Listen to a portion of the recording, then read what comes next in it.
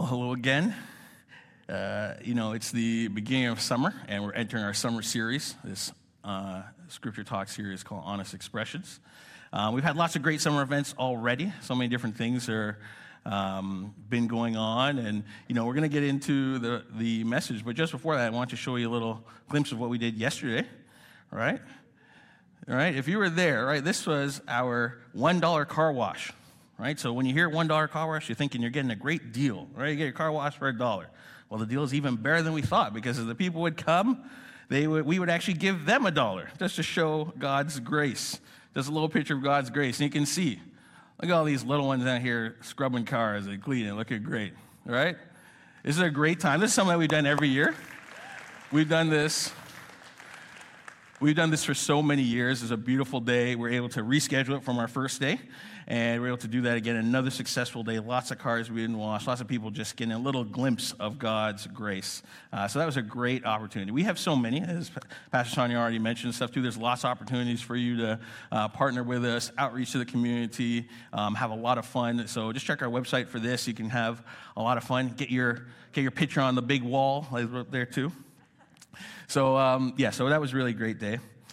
We want to also talk about, our new series, right? So it's called Honest Expressions, and this is our summer series. This is the first in a series of messages that we'll complete over the summer.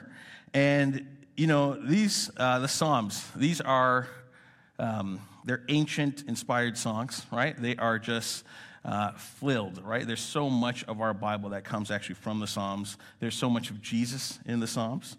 And so this is really excellent. We're going to learn a lot about maybe ourselves, what humans have been experiencing for years and years. So I want to begin this way. I want to begin by reading our passage to ponder. So if you're able to, would you please stand with me? We're going to read it aloud together. And we'll read it so that your neighbor can hear, right? We'll read it out loud, okay? So, first one says, "You have searched me, Lord, and you know me. You know when I sit and when I rise. You perceive my thoughts from afar. You discern my going out and my lying down. You are familiar with all my ways. Before a word is on my tongue, you, Lord, know it completely. Search me, God, and know my heart. Test me and know my anxious thoughts. See if there's any offensive way in me, and lead me in the way everlasting." The word of the Lord. Thanks be to God. You may have a seat. So that's a beautiful passage to ponder. We're going to recite this for a number of weeks over the summertime, and we're going to commit some of those verses to memory, which are really beautiful. So as I was saying before, the Psalms, they're this ancient collection of just different songs, really. They're really songs that people would lift up in these type of worship gatherings in the ancient days. And there's different categories and genres. Some are laments, just lamenting over the human experience, pain that you're going through. There's poems. There's wisdom literature to help you live more skillfully. There's hymns of thanksgiving and remembrance. There's even things like they're called imprecatory psalms, which these are psalms where they're come pretty hard on the judgment side for your enemies. It's the full gamut of human emotion. People express very real and raw feelings. There's 150 psalms in your Bible. About half of them, they account with David. David is the author, King David. He's kind of credited with at least, around 75 of them. About 50 of them are just anonymous. We're not sure who wrote them exactly. Some Jewish scholars believe that these psalms were collected over so many years. Some believe that even Adam, the first man, wrote some of those anonymous psalms. I think that's cool. I think that's kind of interesting. All right? And you'll see in the Psalms, they have these reoccurring themes, across human emotions. There's fear and pain, confession, doubt, anger. There's even joy, right? You can experience all those things. These are all part and parcel of the human experience. So, the best thing about having really an honest reflection, right? It does help relieve you from the pressure of pretending that everything is okay, right? I think we've gotten good at that in our culture. I think we've actually gotten better at that we can say, everything's not always okay, and I can express that. I think we're getting better. But honest reflections, they actually even help you to admit when things are going great, right?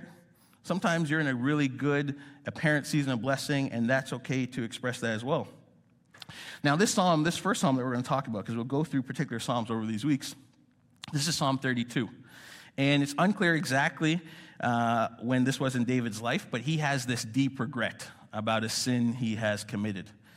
And this song is it's a guideline to help you reflect on yourself, and it's a guideline for confession, okay? So Psalm 32 is, how it's titled is, How Do I Deal with Feelings of Guilt? Anyone ever felt guilty before? Yes, we all have. I imagine we all have. If you probably haven't, and I don't say this even lightly, but there's probably there might be something that you really have to really check and check within yourself. We've all felt guilty at times. So this is David. He feels guilty because, well, he is. He's committed a sin, and this is the truth of our experience that, you know what? To sin is to fail. And here's a newsflash for you. You're going to fail. You're going to fail. You failed before. You've sinned before. I have, and you will sin again. You will fail again. And David gives us some really honest expressions and some really helpful wisdom from the Lord that I think is going to help us deal with some unwarranted guilt. Okay, so this is David's psalm. It's a poem, and it's got this wisdom literature piece in it, and it kind of is wrapped up in a prayer as well. Right, so this is going to lead us into confession.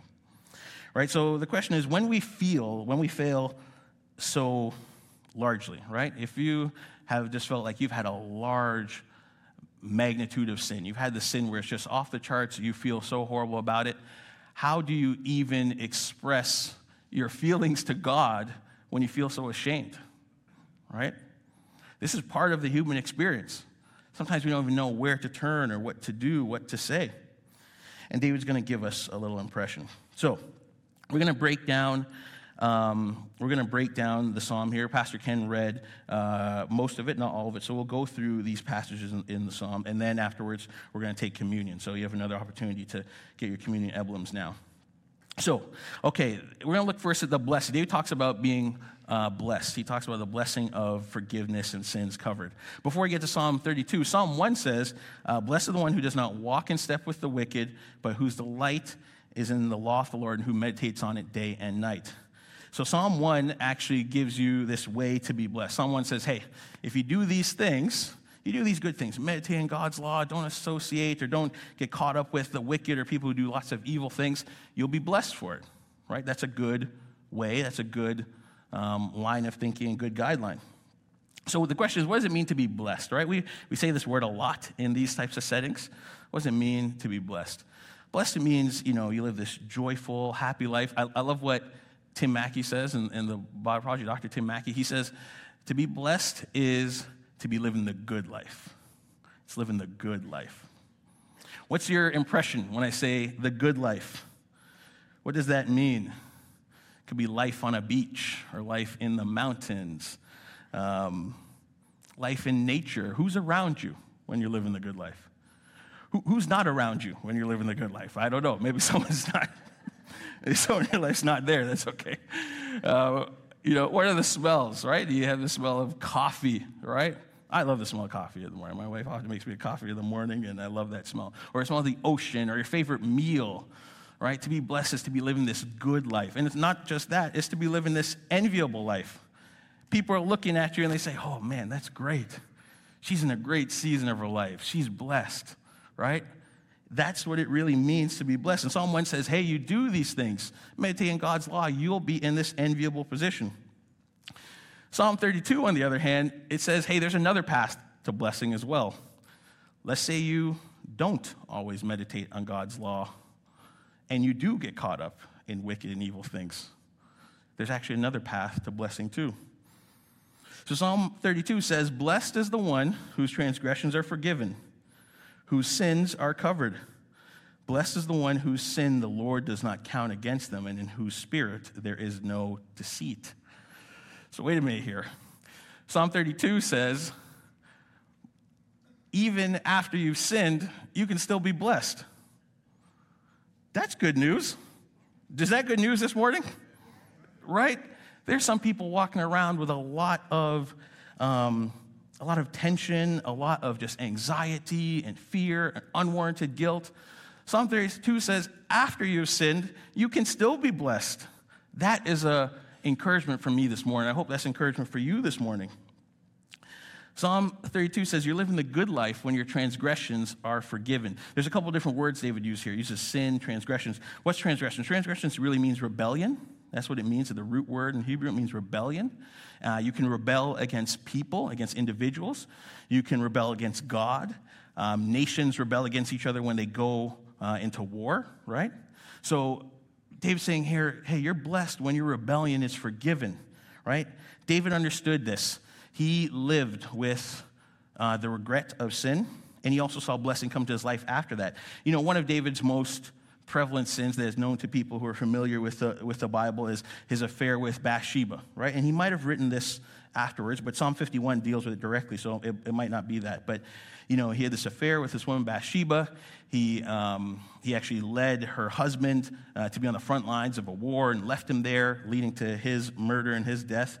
And David did this. This is just a real moment in his life. David, who is this man who is says he has a heart after God, and yet he commits this horrible sin. So David knows what it's like to rebel against people, and you may know it too, whether it's that sin or something like it. But David says the man or woman whose rebellion is forgiven is living the good life, the happy life, the enviable life. And it's this picture of the worst thing that you've done is not counted against you in Jesus Christ. That is amazing. That is amazing. The worst thing that you've done. He goes on to say that, you know, blessed is the one whose sin the Lord does not count against them. In the scoreboard of life, if you're down, right? If you played sports, I've been on a lot of bad teams over my years growing up. I was down by a lot in many different things. But the scoreboard of life says, hey, if you're down, it's not even counted against you. You don't have to do so many good deeds to catch up, right? To catch up and to think my good deeds outweigh my bad. It says God doesn't count it against you. And then, you know, the big part here, he says, blessed is the person whose sins are covered. Okay, and what does that mean to be covered? You think of this picture in Genesis 3, and Adam and Eve, first man, first woman, they sin. And what's the first thing they do? It says their eyes are opened, and they realize they're naked. They're exposed now, right? Sin calls exposure, calls shame. It causes shame. They're exposed, and what do? They grab fig leaves and they cover themselves, right? This is one of the biggest human fears, the fear of being exposed, right? What would it be like if you were here with your fig leaves on in front of this audience right now? What would you feel? You'd feel pretty nervous, wouldn't you? You'd feel pretty nervous with your fig leaves on right here. Or let's just be real. If you might feel pretty nervous if by mistake your phone somehow got transmitted onto the big screen right here. Texts, pictures, emails, exposed there for everyone to see. People would be nervous about their browsing history to be here. We'd have this sense of exposure that, oh, I'm out there. I'm out there my worst. People can see my shame, right? Imagine if people could hear your thoughts. Hey, someone cuts me off on the road here. My thoughts are not always great. You guys would run me off the stage. That's some of the things I've thought. My point is this. There's exposure. And it says, if you just go right back to the previous verse, blessed is the one whose sins are covered, right? God actually covers all of your failures. You're not exposed anymore. You're protected. You're safe. That's what David is saying. David's saying, hey, my whole life has been out there. It's out there years from now. But God covered my sin. He's now protected me from it. There's no shame now in his life. That's really the good picture. The last thing he says, blessed is the one in whose spirit there's no deceit. And it's just this idea of you don't have to live this double life anymore, right? Constantly trying to hide your failures, right? There's relaxation in that. You're not keeping up this kind of hypocrisy. We'll touch on that a little bit. But if we look at verse 3, we continue on. We see more. We learn about the complex nature of guilt. Guilt is something that is prevalent in our society, and we see it here in the Psalms. The very next verses, verses 3 and 4. David says this. He says, hey, blessed, you can be blessed after sinning. But then he says, before that, though, when I kept silent, he says, my bones wasted away through my groaning all day long. For day and night your hand was heavy on me. My strength was sapped as in the heat of summer. Right? In the heat of summer. Verse 3 is connected to verse 2 because he said, hey, there was this time in my life where I was living this duplicitous, hypocritical life. I was pretending where everything was great, and it wasn't. David was caught up in this habitual, repetitive sin, and it was unconfessed, and it really took a toll on him. It hammered him. That's what sin does to us, right? It says he felt like his strength was sapped as in the heat of summer. We had a heat wave this past week, right? It's like being in that all the time, it felt like. That's what it felt like to David. For David, though, his discomfort was actually a good thing because it led him to the Lord. It led him to confess, right? He didn't want to continue on with this deceitful life that he was living. And we can see that. We're going to talk about what he did and how this can really help us. But, guilt, it can really weigh heavy on us. And here's the thing. We can be, like in the reality world we live in, like sins, they can be forgiven in Christ. We know that. But the memory of them still remains, right? We still can remember the things that we've done that we shouldn't have done. So we can receive forgiveness, but we can't always forget the things we did. So there's a couple ways that happens. Often that happens in two ways, accusations and reminders. An accusation, we get this picture in Revelation 12 of our great enemy, Satan. And we get this picture of him, and it says that Satan, he's the one who, he's the accuser of our brothers and sisters, the one who accuses us all day long in front of God. It says Satan accuses us day and night before our God, it actually says. That happens. You get this picture of Job, if you know the story of Job, right, where Satan goes into God's presence and he says, hey, you know what, Job, he's not such a good dude. The only reason why he's listening to you is because he's got, a great family, he's got his health, he's rich, he's got all these things. If you were to take these things from him, God, he would curse you. That's what Satan is doing. Satan is continually, it says, accusing us before God. And Satan, he has his minions, what I would call demons, who can put these accusations in your mind. That you're worthless, or you're just going to continue sinning. Why even try hard? You're just going to fail like you've always failed. These kind of accusations that we get in our mind. And then also there's reminders. Just by living the life that we live, we can be reminded of sin that we've done just by places or certain people we see. This is the human experience, right? And this is what David felt like when he was going through this time of unconfessed sin. But like I said, for David, his guilt pushes him towards confession. So we're going to look at what true confession looks like. This is how David gets freedom. I think this is really important for us. In verse 5, he says this. He says, then I acknowledged my sin to you and did not cover up my iniquity. I said, I will confess my transgressions to the Lord, and you forgave the guilt of my sin. Okay. David right there, he uses these different words. And this is tested by even psychologists that affirm these things. He uses 3 steps here for real confession. First thing he says, acknowledge. He acknowledged it.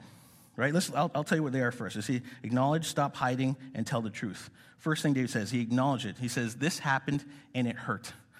If you want to be able to confess and rid yourself of some unwarranted guilt, even guilt from the sin that you've been forgiven from long time ago, you need to acknowledge the pain of what happened.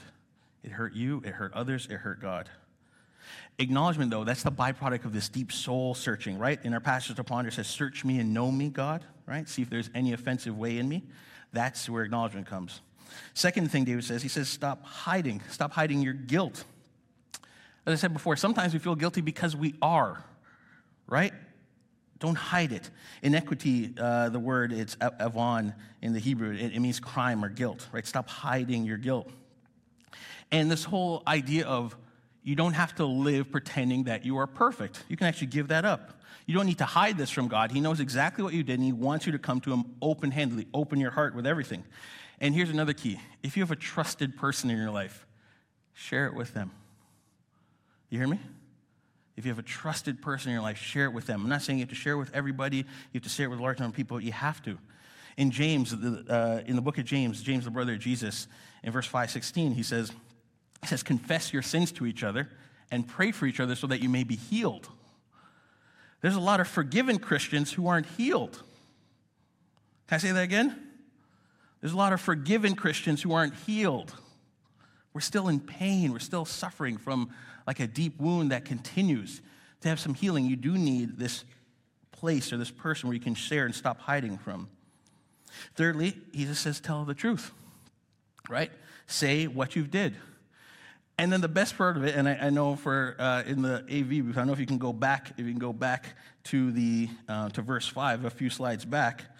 After you've done this, what does it say? The last sentence, and you forgave the guilt of my sin. Just like that, forgiven. It wasn't this, and God, you thought about it, and you said you needed time to forgive me before you. It wasn't, God, you said, well, I take that into consideration, but if you do these other things and you beg me, then yes, I will. No, it just says, and you forgave the guilt of my sin. True confession. Sin, you are pardoned. You ever got out of a speeding ticket? Am I the only one who's gotten a speeding ticket in this place? What is going on? I heard one truthful person. Thank you, Suzanne. One truthful person. Okay, there's a couple of them. Man. Oh, boy. All right. You're forgiven from the guilt of that, right? But it's so much more than getting off of a speeding ticket. It's so much more. This is your eternal consequence, right? True acknowledgement, just acknowledgement, stop hiding, true confession, acknowledgement, stop hiding, tell the truth. Okay, we're continuing on. Now, David says there's a blessing of just being forgiven, right? He says there's a blessing of just being forgiven in verse 6 and 7. It says, therefore, let all the faithful pray to you while you may be found. Surely the rising of the mighty waters will not reach them. You are my hiding place, and you will protect me from trouble and surround me with songs of deliverance. Right? This is just a picture that the floodwaters of judgment will not overcome you because now you are forgiven. There's a time where Jesus will come back to judge the world. And all of us forgiven in Christ, we're protected from that. Right? He says, therefore, let all the faithful pray to you while you're still alive today. Right? David, this real confession that he had, it changes his whole perspective now. Now, all of a sudden, he sees God's mercy in his life. And isn't that your experience? Like, you struggle with sin, you have regret over sin, you ask for forgiveness, and all of a sudden you start recognizing, God, you've been so good to me in all these other areas of my life. You've protected me from the consequences of my sin. And even if I felt some, Lord, they could have been worse. I'm still alive today, right? You start to recognize that God's merciful, that David calls him a hiding place, protects him from trouble, surrounds with songs of victory, he says. David's whole perception of his circumstances changes after he confesses to the Lord. That's really very, very good. Now, the next verse, in verse 8 and 9, David starts to speak prophetically. And this is actually David's writing the psalm inspired by the Lord, but now it's like God actually speaks directly through David to the reader. So God speaks, and he says this. He says, I will instruct you and teach you in the way you should go. I will counsel you with my loving eye on you. Do not be like the horse or the mule, which have no understanding, but must be controlled by bit and bridle, or they will not come to you. I will counsel you with my loving eye on you. Okay, so what's happening here? We're talking about confession, we're talking about, blessedness after you're forgiven, all this stuff, and then next thing we're talking about horses and donkeys. What is happening? Okay, these are God's words directly through David. Okay, horses and donkeys, simply put, they're just symbols of stubbornness and ignorance. They're dumb. Was that the most offensive thing I said today? I called a horse or a donkey dumb. God says, don't be like them. That's what he's saying. They're stubborn and they're ignorant. God says, don't be like them. If a horse is galloping towards the edge of a hill, going as far as, the horse doesn't care. That's about to go over the precipice into danger and destruction. The horse just wants what the horse wants. The donkey is just so unaware of their circumstances that they're just going there. They don't realize that there's a ditch that they can fall under. My granddad in Jamaica, he had a farm. I'm familiar with donkeys. I've seen them. They're not what you'd call the smartest animal in the world. There's a lot of pressure you have to put on them to get them to do what you want them to do, even if what they want to do is going to hurt them. They don't know. I'm less familiar with horses. I don't have any experience with horses. But I do know this. The bit and the bridle.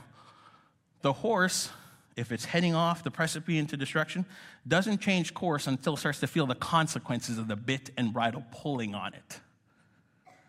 Doesn't change course until it starts to feel the consequences. God says, don't be like that. Right? Okay, you know why some of us really struggle with like guilt of past sin? I think it's because we feel more upset about what happened to us, the consequence, than the sin itself.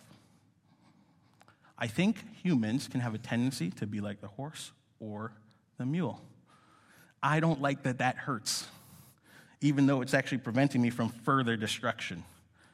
God's saying, don't be like that. Don't be mad that you got hurt. Be mad at the sin that you committed. And instead, God says, I'll guide you along the best path for your life. I'll show you the way to go. I say this to my kids, and I really want my kids to experience this. I don't want them to experience the consequence of every sin. I want them to learn from my life and say, you can avoid certain things. You can actually avoid a lot of heartache by listening to the Lord. I want my kids to not have some of the same consequences or same regrets that I have in my life. I want them to avoid it. I want them to follow God along the best path of their life. And then finally, closing this way, we're going to close, and then we're going to have communion. Speaking of heartache, David, he says this. He says, in this last 2 verses, he reminds us that we have a lot of reasons to be happy, those who are godly, those who are trusting the Lord. But in the beginning of it, he starts off with this. He says, many are the woes. These are pain, hurt, heartache. Many are the woes of the wicked, but the Lord's unfailing love surrounds the one who trusts him. David felt woes. He felt pain and heartache from the time where he lived in this unrepentant, unconfessed sin. But in verse 11, he closes, he says this, rejoice in the Lord and be glad, you righteous, you who trust in the Lord. Sing, all you who are upright in heart. David says, remember the Lord's unfailing love. Remember that surrounds the one who trusts in him. David goes from the beginning of he said, hey, you can be blessed after sinning. But in the very early part, he talked about how his bones were like wasting away when he was holding on to it. That was in verse 3. And by verse 11, he's saying, you can sing for joy. How does he have this? How does he have this moment? I want that for you. I want that for all of us here to say, I can really feel my sin, the guilt of it, but now I can actually rejoice and sing for joy. David is saying that. He said, you can sing for joy after everything you've done because of the good reasons you have to be happy. He says this. He says, remember, you are living the good life when you're forgiven and your sin is covered. Remember that. You can be happy today. You are in a blessed, enviable position. Your life is good. Others want to be in your position because your sin has been covered and you are forgiven. David says, hey, remember, your guilt has been taken away. You're not going to suffer any penalty for what you have done. Is that not good news this morning? You're not going to suffer any penalty because, as we're going to celebrate, because of the penalty that Jesus suffered in his own body. Not to make you feel bad, but to show you the depth of his love that he has for you. You're not going to suffer a penalty because he gave his life for you, and he would do it again. Right? David says, remember, there's no pressure to live this hypocritical life. Right? In Christ, you can actually be open with who you are. You can admit you struggle with some things. You can admit you're not perfect. You can admit that you fail.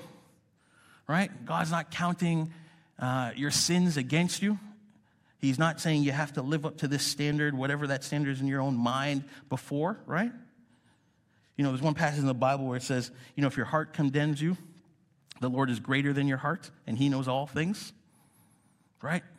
You can feel a certain way and say, hey, you know what? God on his authority says, I'm in this blessed position. I'm not condemned. So there's no pressure to pretend you're perfect. David also says, remember the protection God gives his people. He says, you dwell in the house of the Lord, surrounded by songs of deliverance. You are eternally protected, right? It's like coming into this place, but it's even better. You're the house of the Lord, and you're eternally protected. And then he says this. He says, remember that God guides you, and he will show you the way to go. You don't need to actually try different things or try to go your own way. You can just take the first step of trust. God is going to guide you, and he's going to show you the way to go. Are these some good reasons to be happy this morning? Amen. Amen.